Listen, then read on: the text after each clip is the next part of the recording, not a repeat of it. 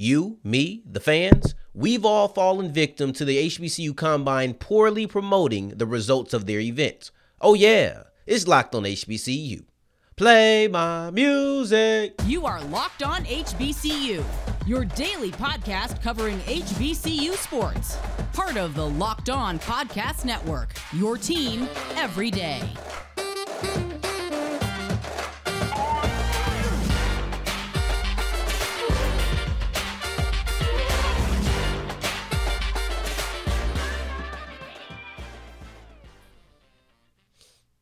What's going on, family? Welcome back to another episode of the Locked on HBCU podcast, your number one daily one-stop shop for everything HBCU athletics, Monday through Friday, part of the Locked On Podcast Network, your team every day. And I, of course, am Darian Gray, a.k.a. the Mouth of the South, Texas Southern alum and former TSU Herald Sports editor. Thank you for going on this journey with me, making Locked on HBCU your first listen of the day every day. Y'all know that I appreciate it. And even though the mic cuts off does not mean that the journey is over. It just means it's time to follow me on Twitter at South Exclusives, which you can find right here at the bottom of the screen on this beautiful graphic.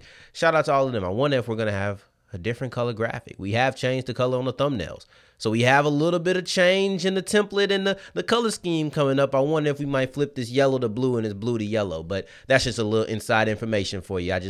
Between me and you, of course. But today's episode is brought to you by FanDuel, the official sports book of the Locked On Podcast Network. And visit today, FanDuel.com/LockedOn to get started. Don't waste any time. Make every moment more. And guys, you want to know the difference between the first place team and the first seed in the tournament? The impact of a loss. Just check out Fayetteville State and then also Howard. Two different outcomes or two different results from the same outcome. But first, I want to tell you guys about the HBCU Combine and why you are a victim of poorly promoted results by the event. Now, this is not, I don't think this is anybody on the HBCU side. This is mostly on the NFL side, if I'm not mistaken, but they have not promoted the event's results well. I'll tell you what, I really love a lot of things about the HBCU Combine. And for that reason, I will never say it was mishandled. I nearly said that, but I felt like that would discount all of the good things about it. For example, I love what it represents. I love how it's given HBCU players a platform to be placed in front of NFL GMs. So not just the theory of doing it, but then also actually putting it into place. I love that it's attached to the HBCU Legacy Bowl. I think that's better than what it was with the Senior Bowl, especially seeing that these GMs are still going to come out. They're still going to view the players. I like it being attached to the HBCU Legacy Bowl. I like the NFL Network having some of their hosts on site to be able to talk about it and be live and discuss, especially Scott Pioli, who was a part of deciding who was going to be at the Combine. I love those things. But if you notice, the things that I discuss I love are typically things that were decided before the event ever happened. It's a lot of pre-production. Where is it going to be located? Who are we going to bring out? Who's going to be showing live content and narrating what's happening? And those are all things that you decided before the event ever happened. And we treat it like a big deal. I told a couple of people I was going out to Louisiana for it, and they all knew what I was talking about, none of which were HBCU connected people. So if I can do that, you treat it as a big deal leading up to it. Tell me why 3 days after the event, I still don't know where to find the official times. I don't know where to find these people broad jump, the vertical jump. And it's been great for the players. I will continuously say that. I will try to say it at least one or two more times as the segment goes on, because I don't want that point to be lost in translation. But fans want to be a part of it.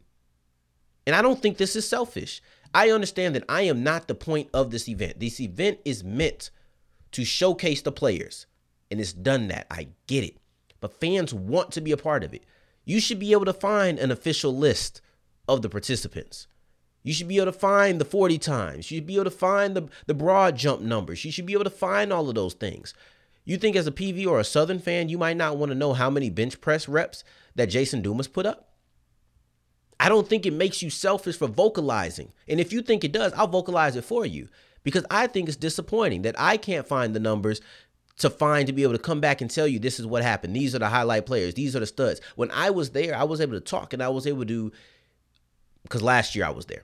I was able to talk and I was able to get the numbers on guys that I missed. So I was able to come back and give you this information. This isn't about wanting to just get a segment done. This is about wanting to come to you and inform you and give you the information.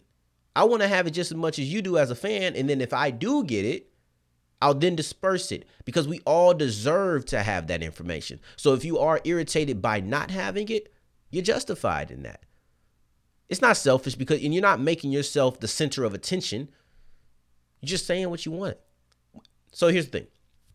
2 steps. 1, make the HBCU Combine an opportunity for players to basically have a combine experience. Check. Did that. Success. 100%. I won't take that away. Once again, they do that very well. I love what they've done with that. As far as the players, extremely beneficial.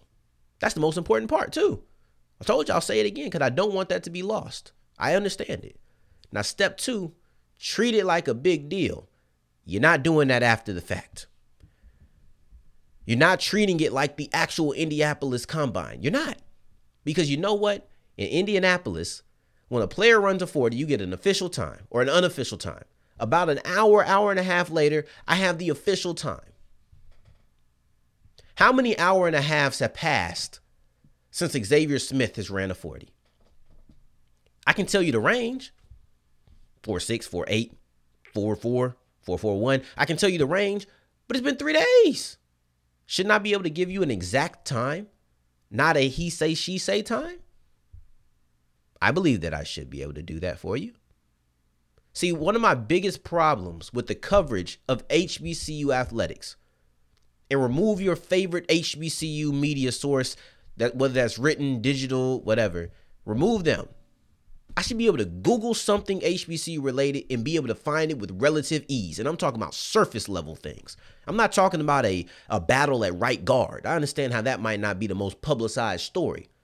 But see, I should be able to go in there and talk about what's FAMU's quarterback battle. Let me not use them because the Tallahassee Democrat is really good. They take care of the business. I won't even use the school to be specific because I don't want my point to be devalued by saying, oh, well, this school does it or this area, this market does it.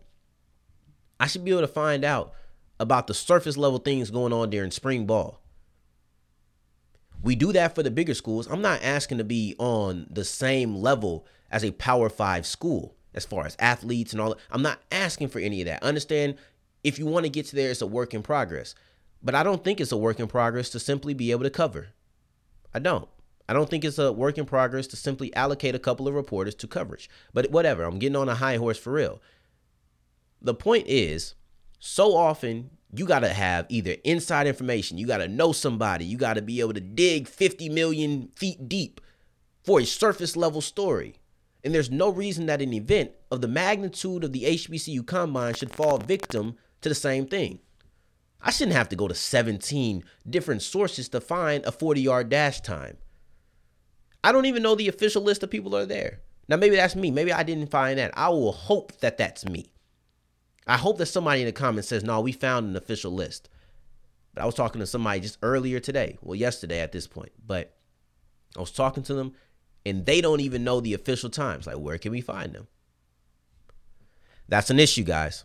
That's an issue. And I'm going to vocalize it. And if somebody thinks that makes me selfish, I'm sorry.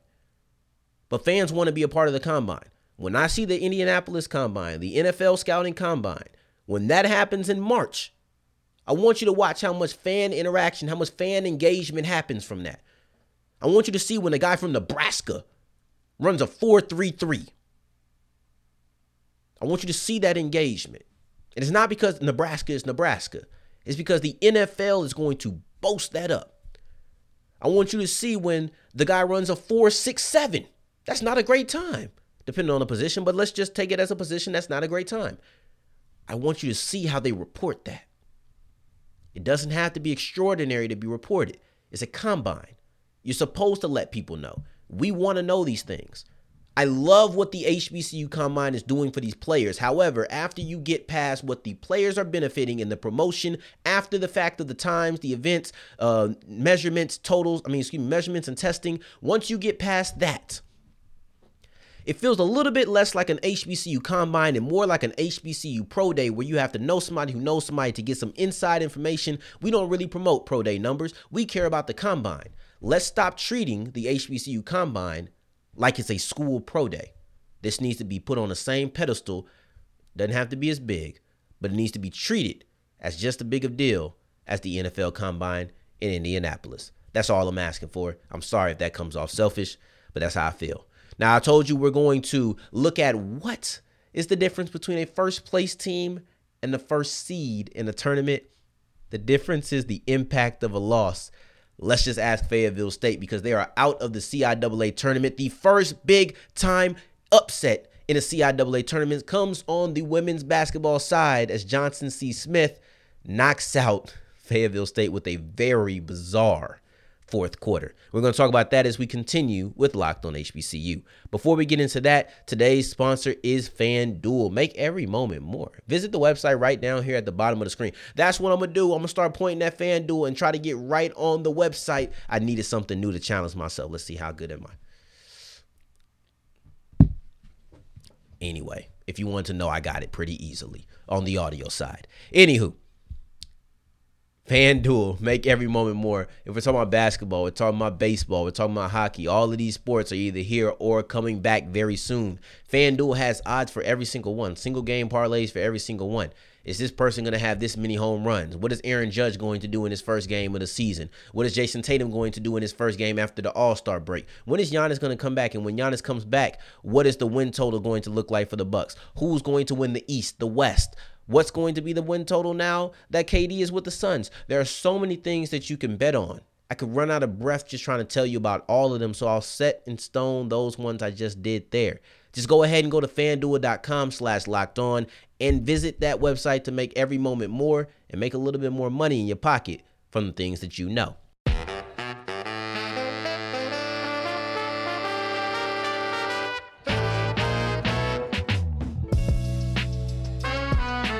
As we continue rolling on today's episode of Locked On HBCU, I appreciate you for making us your first listen of the day. Every day for your second listen, make sure you guys are checking out Locked On College Basketball. We're getting closer to March Madness. This is the one-stop shop for everything you need around the sport. It's going to get you completely prepared for the big dance. So make sure you're checking that out wherever you get your podcast, including this app you're listening to me right now. Your team every day, your sport every day, the Locked On Podcast Network. In Fayetteville State, we're talking about tournament. It ain't March Madness. It's February. Nope, don't have it. Sorry. No, I'm not about to sit here and think of it right now either. Fayetteville State suffers the first big-time upset of the CIAA tournament, and it happens because of a bizarre fourth quarter. And finally, I feel like The Rock every time he comes to a new city. Finally, we have an upset in the CIAA tournament. When I tell you this, these are the things that I live for. I'm not the biggest basketball guy. I'm not. I'll be open about that. But I love these kind of events. I love watching tournament basketball because every single moment feels like it matters. Feels like FanDuel personified on the court because they make every moment more. Sorry, got to really work the company. See, imagine how boring a tournament would be if we got all the way down to the Final Four, the Elite Eight in the bigger tournament, and we never had an upset. And every time it was the favorite who won every single game until maybe we get to the four best teams. And then now we maybe get an upset, if that's what you want to call it, of three knocking off one. Imagine that. That would be boring. What makes March Madness is the fact that we're having upsets. That a team like the number 8 seed can come in and knock off the number 1 seed. The fact that Johnson C. Smith can knock off Fayetteville State and now women's basketball in the CIAA tournament just got a whole lot more interesting because we have an upset. Now, this is really the first upset on either side. Technically, Elizabeth City State knocked off Livingstone 9-8, but that ain't no real upset. This is an upset right here. This is an upset, and it happened because of a bizarre fourth quarter. But the theme of the game was physicality. Game was physical the whole time. And I mean, these girls is running, they hitting. And you would have thought it was football at some time. There was one point when this girl was running for a loose ball. Two girls were running for a loose ball. And one obviously had the better angle. One obviously had more speed, got there first. The other girl took a shoulder to the jaw, dropped her. Down goes Freight, dropped her. Okay? It wasn't dirty. None of these plays were dirty. It was just physical plays. It was just plays where each team is acting like if they don't get this ball, if they don't get this shot, if they don't get this hustle play to go in their favor, they were going to lose the game. And for a certain amount of time, that's how it felt until the very end, and then things pulled away. But the physicality was there. It was present. I would say that there was no way you could watch this game and say, oh, no, this was a soft game. No way you could say this was soft. But let's look at that bizarre fourth quarter that I'm talking about. These two teams are going back and forth. The biggest lead up to this point is Johnson C. Smith with 8 points. That ended up being the final score or the final margin of victory as well. But there was never any point when anybody ran away with it. And that was true in the fourth quarter too. Teams would go on runs. They'd be responded to by a run directly after. It was back and forth. Good basketball, having fun, loving it. Physicality aside, just loving it. But then it was a shift. It was a shift. See, they subbed out Aaliyah Bell and subbed in Shania Jones. And when they subbed in Shania Jones, it was a clear statement because Bell was just there for defense. So when Jones comes in, it's a clear statement that we need to go score. And when I tell you score is what they did. They ended the game on a 17-2 run. That's obviously what got them the victory. But the bizarre part about it is that this happened 5 minutes into the fourth quarter. It was their highest scoring quarter of the game. Johnson C. Smith was on such fire at the end of the game that in the last 5 minutes, they outscored any other 10-minute segment of their game. Absolutely remarkable. Absolutely an impact performance by Shania Jones, the leading scorer. So you kind of sub out your best defender. I won't say your best defender, but just the person who was there for defense, only took 2 shots, didn't score a point, but played great defense all game. And said, we got to get a shooter in. We got to get the scorer in. We got to get the player who had 27 points to lead our team to come into this game so that we can win. That's what I'm looking for. And you know what? I said the theme of the game was physicality, but I didn't just say that just to set a scene. Notice I didn't say, let's set a scene. I ain't say that this time. I brought it up because it actually plays into the results of the game. And when you look at the results of the game, Johnson C. Smith won the rebound battle, 46-30. They got to the free throw line more. They had more points in the paint. And in the game, the theme was physicality. The team who won all the physicality stats won the game. Coincidence? Highly doubt it.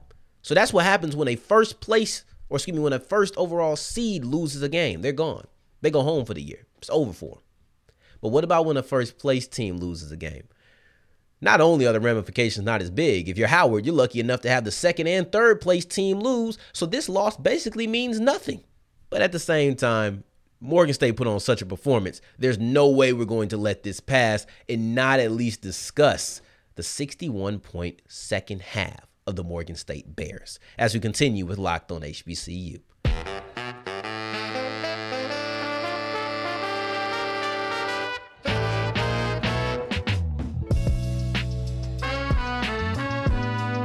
And that's wrapping up today's episode of Locked On HBCU. I appreciate y'all for making it to the end and making us your first listen of the day. Thank you 2 times. Now let's talk about Howard's loss to Morgan State because it doesn't really matter in the grand scheme of things, but boy, was that a performance by Morgan State. They lit it up in the second half. Now, yesterday we discussed Norfolk State's loss to Coppin State.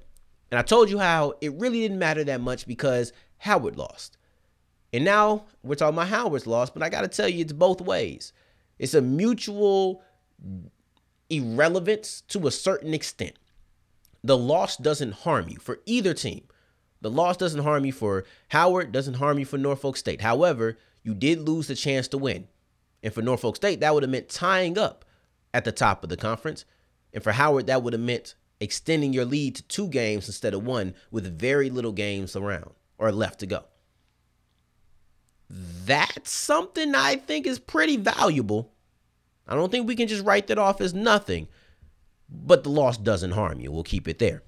And you didn't have a loss to Coppin State. Coppin State, to me, upset of the year when they're going against Morgan, when they're going against Norfolk State. But Morgan State's a more than comparable opponent. They've had pretty good games. They were actually on a 3-game losing streak, which makes their record look a little bit worse. But they got Isaiah Burke. They got scorers. They got players. This is not a bad loss at all. The way you went about it, you probably aren't happy about it, but this is not a bad loss in the slightest. In the second half, Morgan State was smoking hot. Like, it was ridiculous how on fire they were in the second half. They dropped 61 points. 61 points in the second half. To put this in perspective, Howard only allows 73 points a game. In order to not surpass their season average, Howard would have had to allow only 12 points to Morgan State in the first half. 6 buckets. I'm talking about all twos, no free throws, nothing. That's what they would have had to do in order to only hit their season average defensively of points allowed. It's not happening. That's how good of a half it was. Matter of fact, let's really drive this home. Let's really hammer it home. The first 2 times that these two teams played, Morgan State scored 56 points in the game. In the last 20 minutes of action, they outscored their output from the first time these two played in a full game. That's how good that they were in that game. I mean, I don't know how many ways. I don't even know if we ever need to quantify by explaining and describing 61 points and a half. We've seen teams barely hit 61 in a game. I think I could just told you the number. You'd be like, whoa. But that's exactly the reaction you should have. See, here's the thing. It was just an offensive second half. Howard scored 40 points. It's not like they weren't scoring. There was a difference in efficiency, significant difference in efficiency, and I think that probably played a part into it. But Howard scored points, and most times if you drop 40 points and a half, you're thinking you're going to win. But you dropped, or you allowed 61 to be dropped on your head, and I'd argue you're never going to win if you allow 61 points and a half. I would argue that. I mean, I would have to see it happen to say that it's possible. Because that's a lot of points to be dropped on you in a half. And it just sucks because your really strong 40-point half just so happened to come not only in the same game, but in the same half as Morgan State's 61-point half. I'm not even talking about Howard's offensive output if I'm just looking at the game. I dropped 40 points in a half of basketball, and I'm not being discussed. That's how good that Morgan State was on that day. So looking at the last 20 minutes of action, they shot 69% from the field, 62% from 3, 76% from the line. And in case you were just curious, just because, sometimes curiosity, what kind of jump was that from the first half? Because they didn't have a great game in the first half. They only scored 28 points. They were right on pace to hit the 56 that they scored the first time these two teams played. So what kind of jump did they make? They made a jump of 30% from the floor, 44% from the 3, and then 26 from the free throw line. And a lot of that was Will Thomas, who dropped 17 points in the second half. So while Howard was able to get a bunch of points up, they had nowhere near the efficiency that Morgan State had. In the grand scheme of things, not an impactful loss for Howard. I get it. I think that you should still be bugged at the fact that you couldn't extend the gap. The same way I think that Norfolk State and Maryland Eastern Shore, who also lost, should be upset that they couldn't close the gap. But maybe you're looking at it on the bright side. You want to look at it and be more optimistic. Well, our gap still exists. I still have a lead. Next game, Saturday, everybody just resets. The same situation as Monday. It's as if you all won, but you all lost. So no harm, no foul, I guess. But I would definitely be thinking about the missed opportunity of extending my gap. Now, tomorrow, not even tomorrow, we're actually going to drop the next episode later on today in the afternoon/evening time, because I'm on the road and I want you guys to get the information as quickly as I recorded it. So I recorded 2 episodes today, so you guys can have 2 episodes tomorrow or whatever. I recorded 2 episodes yesterday, so you can have it today, but you know how it goes. Anywho, make sure you guys are looking out for that. And on that episode, we're going to actually be looking into a watch list for the HBCU Legacy Bowl, and we're not going to double up on anybody that we talked about on our watch list for the HBCU Combine. Make sure you guys are tuned in for that later on today. I got to keep stressing it. Check out later on today. So keep coming back to the profile, keep coming back to the podcast feed and seeing if it's been updated, if it's been refreshed, because a new episode will come out. And I appreciate you for making us your first listen of the day, possibly even your second listen of the day. Make us your third, because for your second listen, make sure you guys check out Locked On College Basketball. March Madness is around the corner. Go ahead and get prepped for it with the episode that you guys need right now. In the meantime, in between time, if you're looking for me, you can find me on Twitter at South Exclusives. Until the next time that we hear each other, family, take care, stay blessed. Peace.